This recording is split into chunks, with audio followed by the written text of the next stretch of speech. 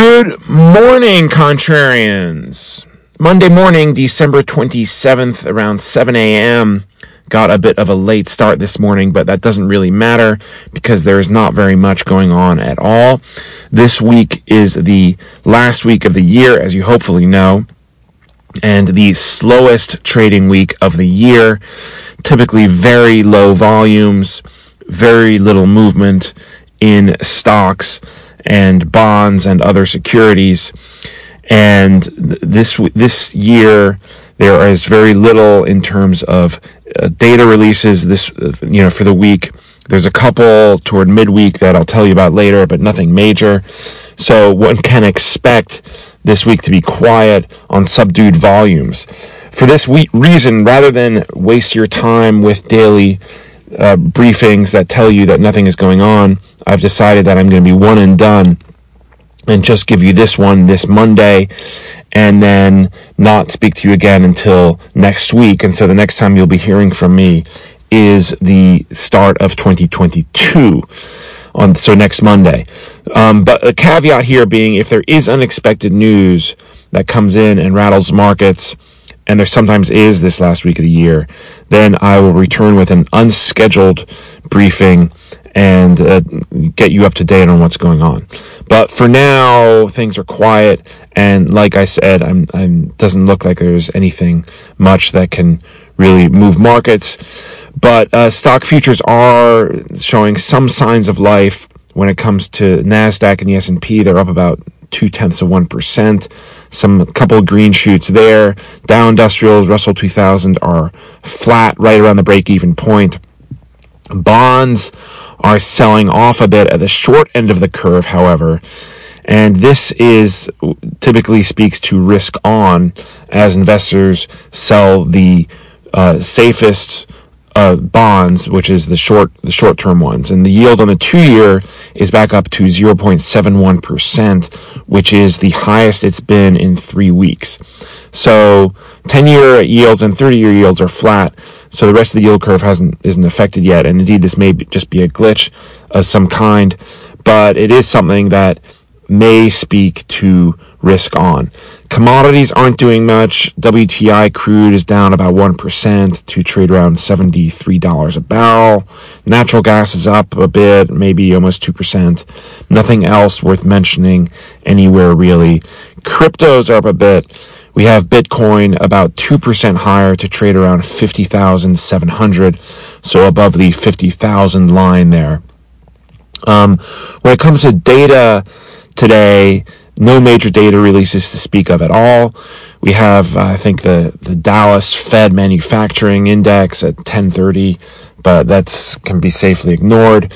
And like I said, there isn't really much going on at all this week. Certainly no earnings. We do have, tomorrow, we have some home prices, Case-Shiller Home Price Index, and another gauge, a metric, I think. We have pending home sales on Wednesday, and on Thursday we have initial jobless claims. And those are the only three really that will attract any notice at all.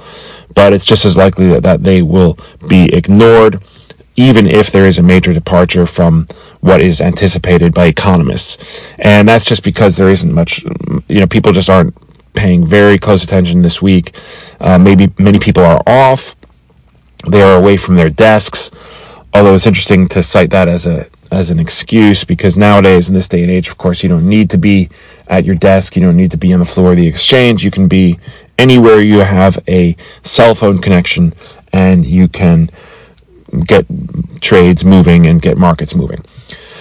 So that's a bit, doesn't really work as an excuse anymore. But still, point is that it's quiet.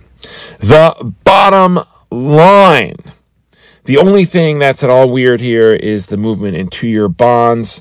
Like I said, that usually portends for risk on, and cryptos are kind of pointing in the same direction as well. So cryptos, of course, being entirely useless unless when it comes to a gauge of risk appetite, especially for retail investors. So, and bonds are the domain of institutional investors. So these two things are pointing to a little bit of risk on, like I said. And you also have tech stocks showing some signs of life. So it stands to reason that we could move higher. I wouldn't expect a major rally, though. Again, seeing how there just isn't going to be all that much in the way of volumes. One thing to look out for this week also, you'll be seeing a bunch of predictions for 2022. Most of these will have been in the works for a while. I know this, having worked on many of them myself when I was a reporter and editor. Have been in the works for several weeks, and frankly, most of them can probably be ignored.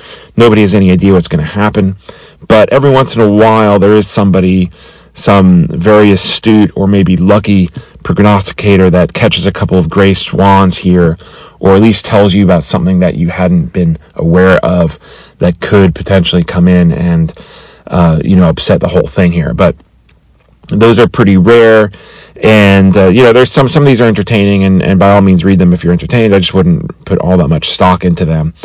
For what it's worth, I am expecting. I think stocks will continue to rally next year, but more on that maybe next week. And besides, you don't really care what I have to say anyway.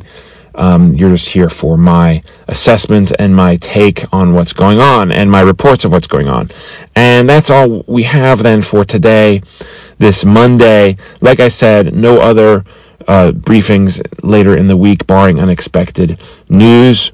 And so I'll leave you with that and wish you a happy new year. Thank you once again for supporting the podcast, and remind you also that you can and should make your voice heard where the direction of this production is concerned, and anything that you want to see changed, anything you want to see covered. I'm not saying that I'll do it, but I will most certainly listen and be happy to have a dialogue with you. And so you can email contrarianpod@gmail.com, or simply reply to the email that you've received, and I will get it and respond in due course. That's it. Happy New Year. I look forward to speaking to you again next year. See ya. Bye.